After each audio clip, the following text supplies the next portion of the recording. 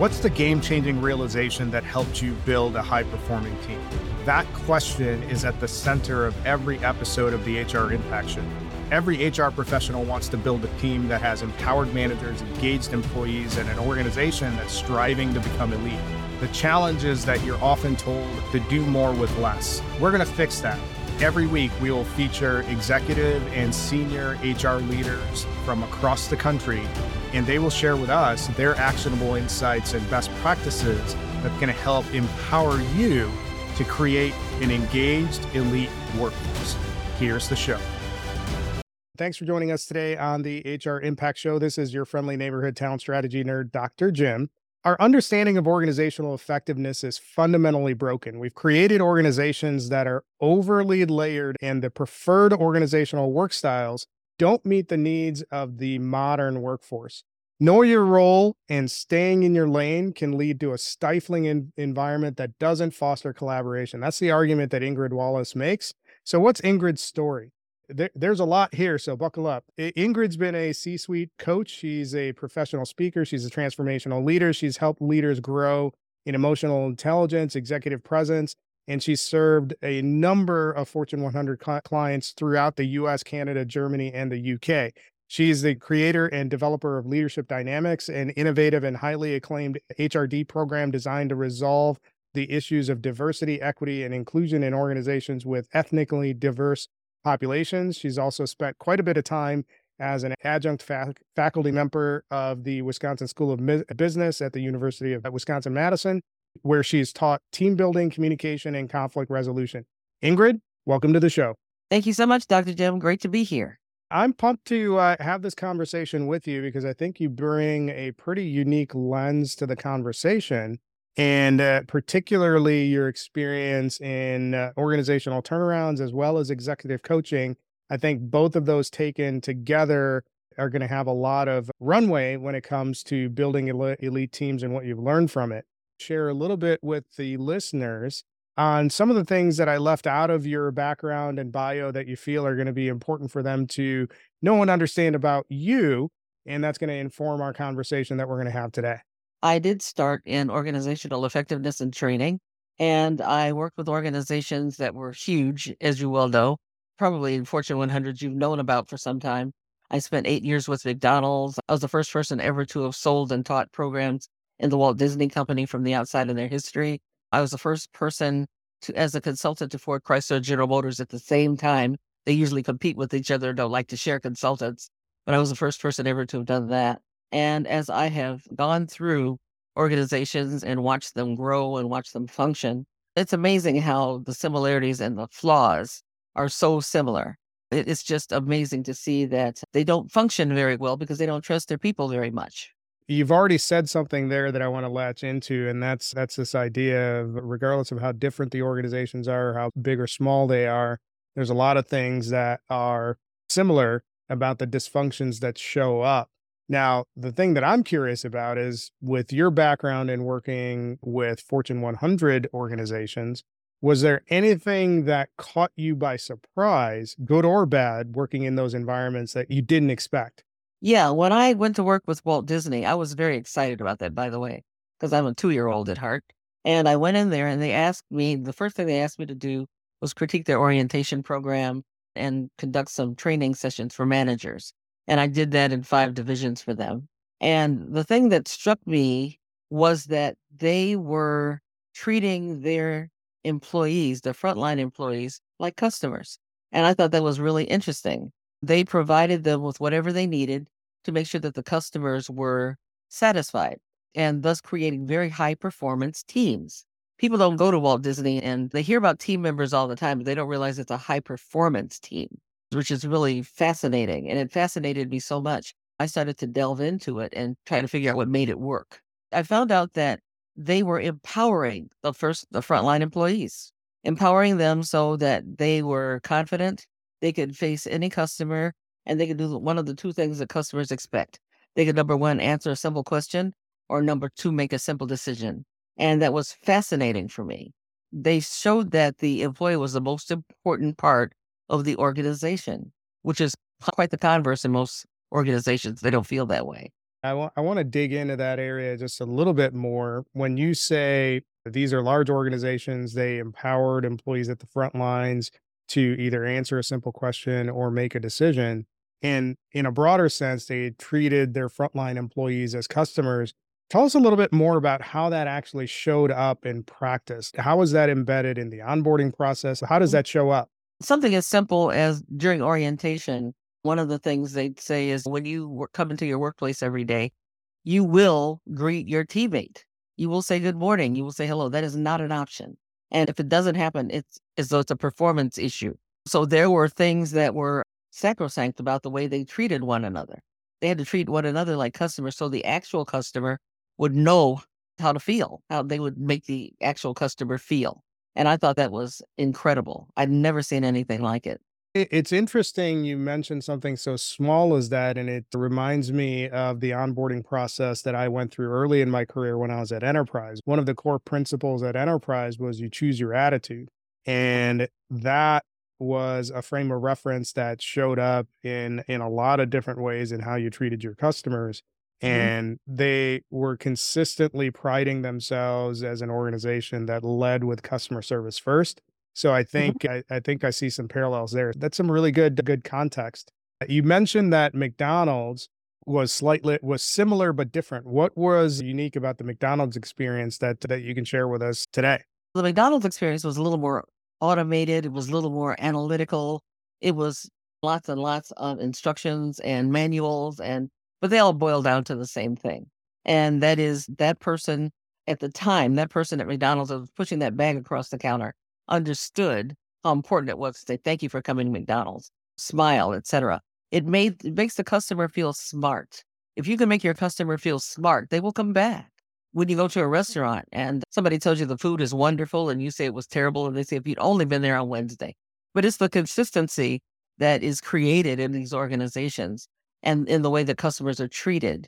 And one of the things that I learned at Walt Disney and I've used for years afterwards is that I call it an upside down pyramid, that the people who are serving the customer are at the top, but the line is at the top and the bottom of the pyramid, or the top of the pyramid is at the bottom. The CEOs at the bottom and the frontline employees are at the top because those people are so important because they have the information that the customers give them about what they want and how they want it.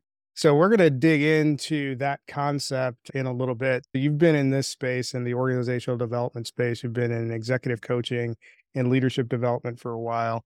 When you Mhm. look at all the different experiences that you've had throughout your career, what's the achievement that you're most proud of? The thing I'm most proud of, Jim, is being able to take what I've learned and help it create better organizations, help it create better leaders. I see it all the time. I have leaders that I spend time with, and they come back and tell me things like, I took myself out of 200 meetings last year after our coaching. They say things like, I have a person who I thought was impossible to keep. And the CEO tells me, I don't know what happened to that individual, but now they are a functioning part of the team. And it's just things that I've learned. I get to sound really smart because I get to deal with very smart people and I learn as I go. I'm curious about why the specific example of took myself out of 200 meetings stood out to you. What was it about that that really led to a turnaround in that particular leader's experience? The leader had a global team, and that global team was very high functioning. They all had PhDs. They were from Stanford and IIT and Yale and Caltech and places like that. It was a scientific organization performing a very basic function, but they needed it involved chemicals and they're being organic about everything. And so that leader, I think, was a little intimidated by all of the knowledge in that team, but that leader spent an inordinate amount of time trying to figure out what they knew. When you come back from a seminar, tell me, share with me what you heard, share with me what you learned. And that leader wanted to learn what they'd learned. And I asked him at one point, I said, aren't you the executive vice president? And he said, yes. So then why do you feel you have to know what they know? Why is that? And he said, I don't know. I said, you don't need to know what they know. You just need to know what they do and be able to direct them to do it to the best of their ability. And that resonated with him. And he proudly told me that he took himself out of 200 meetings the next year. You asked the question, why do you feel you need to know what they know? You just need Mhm. to be able to know what they do. Why Yeah. is that distinction important when we're thinking about leadership effectiveness in general? I think they are concerned with whether or not they are imposters in that role, who knows more than they do. And it doesn't matter. You want people who know more than you do, ideally.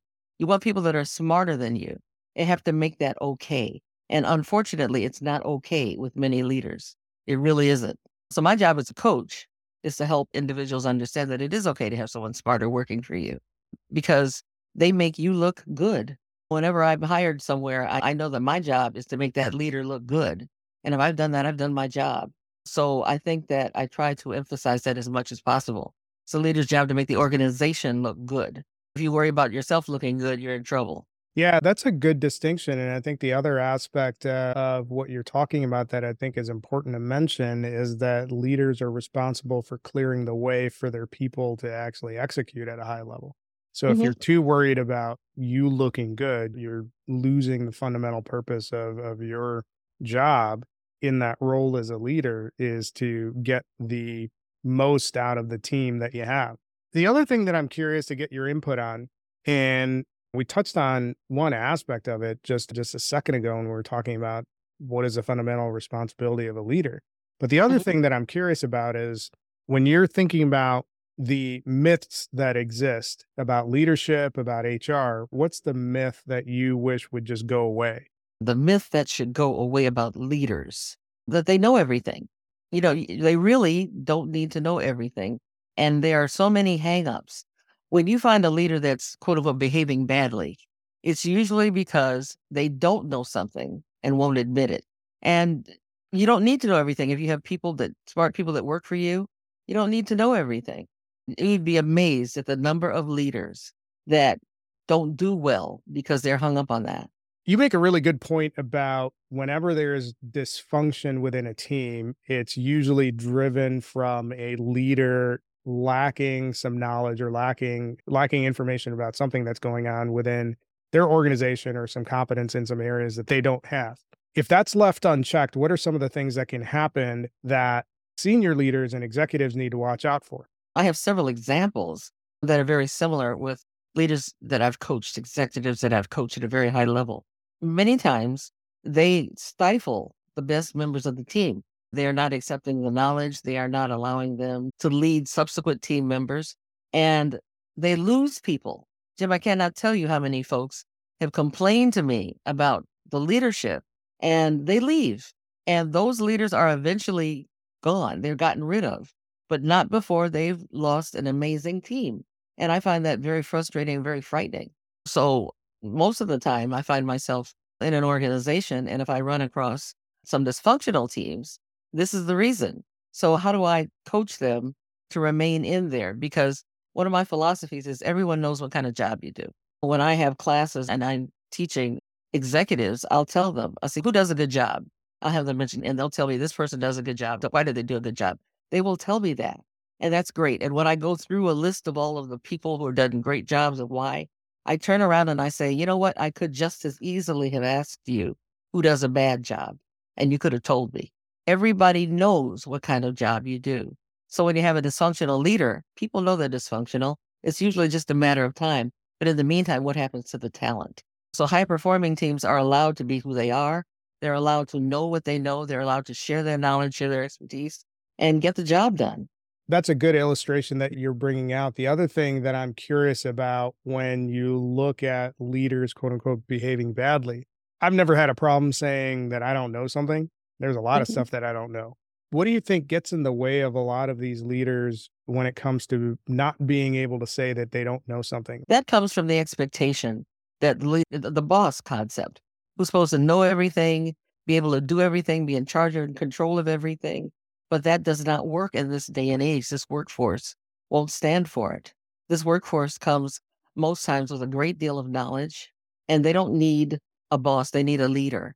They need someone who can give them direction, someone who will be efficient with and effective with their time and their talents and let them do their job. Wow, it's been a great conversation so far. Make sure you join the HR Impact community where we gather a community of HR leaders just like you This is a space where top people leaders share actionable insights and practical playbooks. Sign up today as a member for the community, get updates on the latest HR resources and exclusive event invites. You can join the community at www.engagerocket.co/HR impact. And now back to the show. So that gives us a great lead in to what I opened the show with. And your point about the modern workforce doesn't need a boss, they need a leader. One of the things that I mentioned early on in the conversation was that our understanding of what it takes to be a high performance organization, to be a highly effective organization, is fundamentally broken. We've created organizations that are layered, that have work styles that are archaic. How does that tie into the game-changing realization that you had that's necessary for building high-performance teams? First of all, you're hiring people who are highly skilled and highly knowledgeable, and they're experts. And we have to let experts be experts. It's not that they don't need guidance. And I'm a performance management person. So we need to have the kinds of systems in place that let you manage people's performance while they are committed to producing. They know what the job is. They know how they're going to be evaluated, and they go about doing it. But too many times, we do not have the follow through. We tell people what to do, and we don't have a system to evaluate them in such a way that it grows them instead of stifles them. So I think that's really important. So one of the things that you had mentioned earlier on is that the way a lot of organizations look at how the work is done, how teams are managed, they're set up the wrong way. And you describe it from the perspective of an upside down pyramid.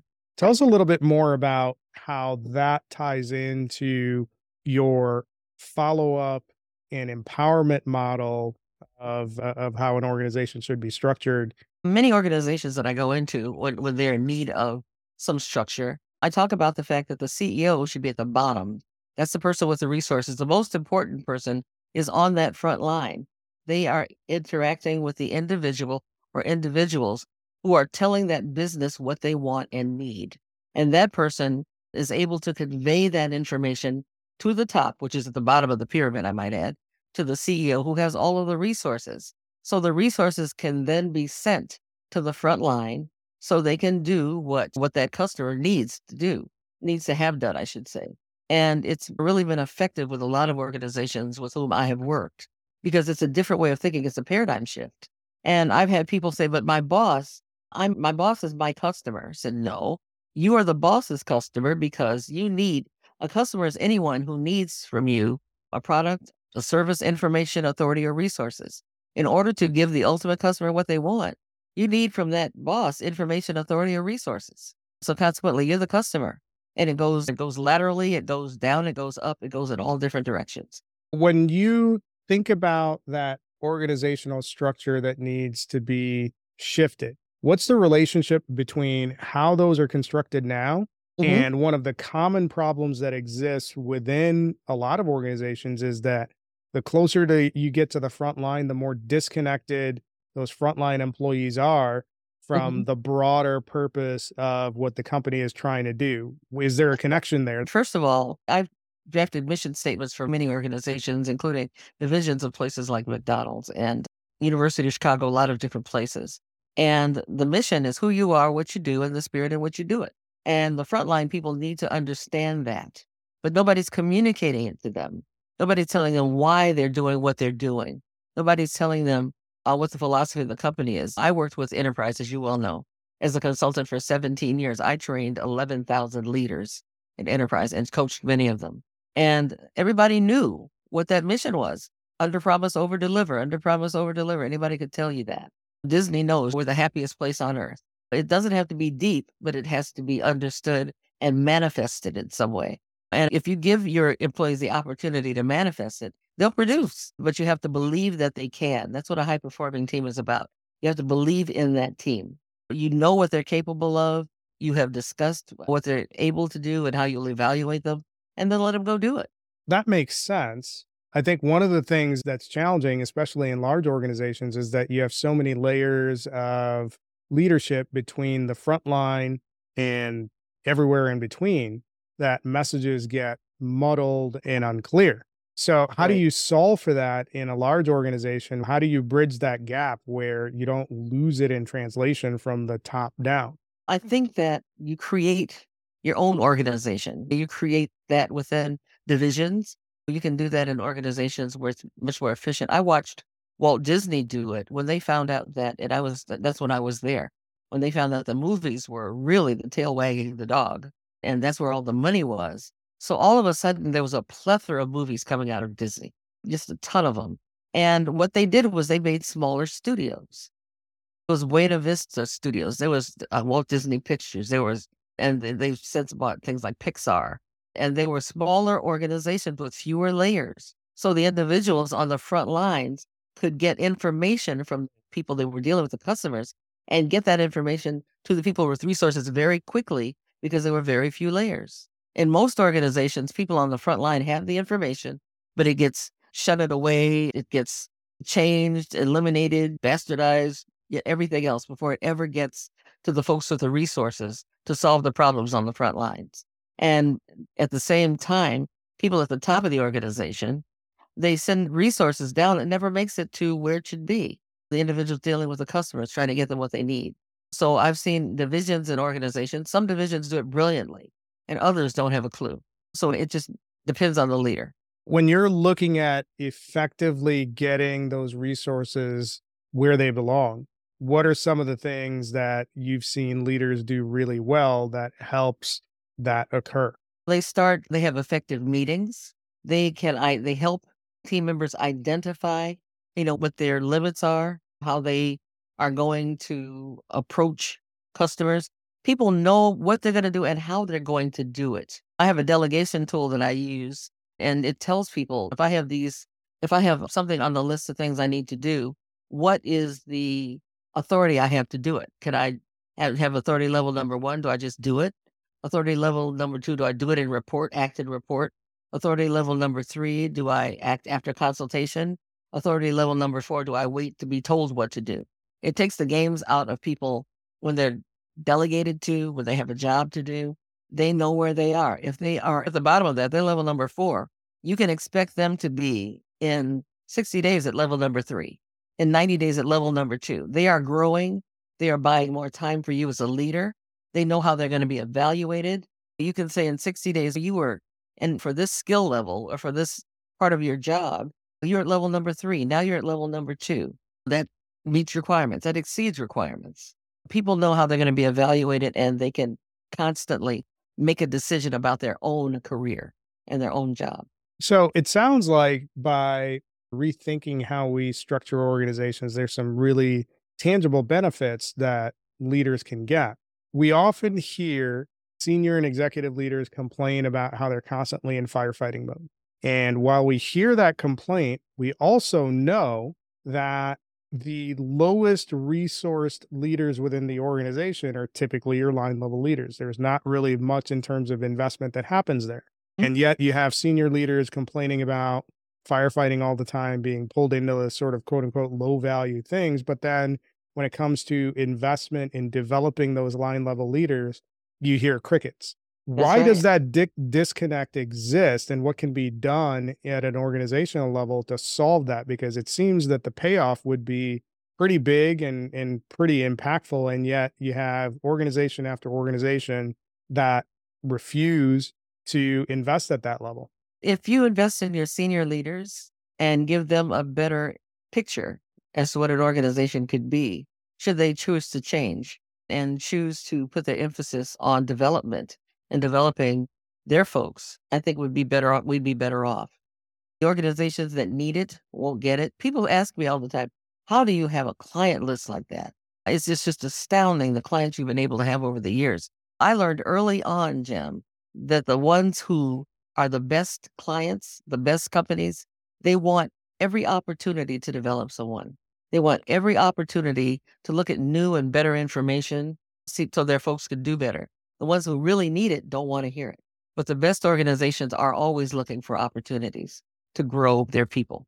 We've talked a little bit about how organizational structure and leadership needs to be reimagined or at least thought about differently. And we talked a little bit about what that involves. I think the thing that's going to be really useful to understand is how do you get started in shifting this way of thinking and how leadership needs to show up and really empowering the front line? When I talk to leaders about it, they look at me very skeptically, but then they say, how do we do that? And I said, how do you know what your folks are capable of? And how can I put it? There's a simple formula that I found out about working with a major global organization. I was talking to a senior leader who said, I can't make it to the top of this place. I just can't get to the top. And I've done everything. And I said, what's everything? I've performed, I've done what I was supposed to do, I've done what I was asked. And I said, what are you asking them? I'm asking them to bring me up in the organization, to give me a promotion. And I said, what about the people who work for you? And they said, my people are good, they're fine. I said, understand this. People at the top of the organization are not going to pull you up. People who work for you are going to push you up. They're going to push you up.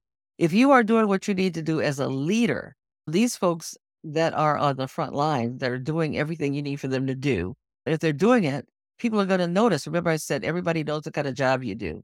You're going to float to the top because they pushed you up. And this is a concept I share with many executives. And it's one of the things to help them get it. And because then they tell me, they share with me, yeah, you're right. I'm not looking for somebody who keeps asking me to promote them. I'm looking for somebody who has demonstrated to me that the folks working for them are growing and they are being promoted and they're bringing value to this organization. And if somebody can prove to me they're doing that, I'll promote them. I like what you mentioned about your people will push you up to that next level. And at the risk of oversimplifying it, what are the things that you should be doing as a leader to make sure that your people are positioned to push you up?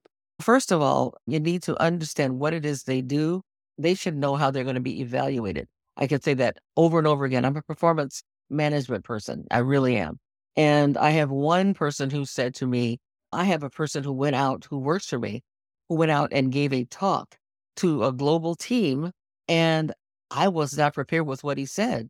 I couldn't believe he said it. And I said, why didn't you know what he was going to say in the first place? Why is your emphasis on getting promoted when it should be on this person on your team who's going out to do something that's important and you are not monitoring what he's going to say, or you're not familiar with it, or helping this individual with the message? That's your real job.